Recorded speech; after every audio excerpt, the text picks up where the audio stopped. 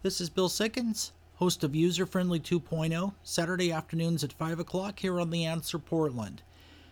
Well, from our team to you, happy Independence Day. This weekend is the 4th of July holiday, and it will be a little bit different for all of us than past years.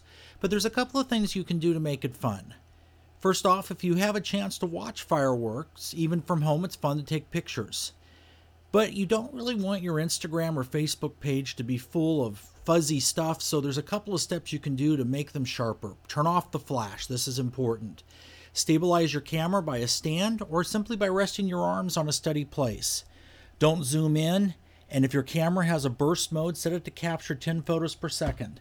Another fun thing you can do is, since it's Independence Day, snap a patriotic pose. Services like Snapchat have a number of filters to give you a background or frame, and there's a few patriotic ones out there. Or if you want a challenge, make your own.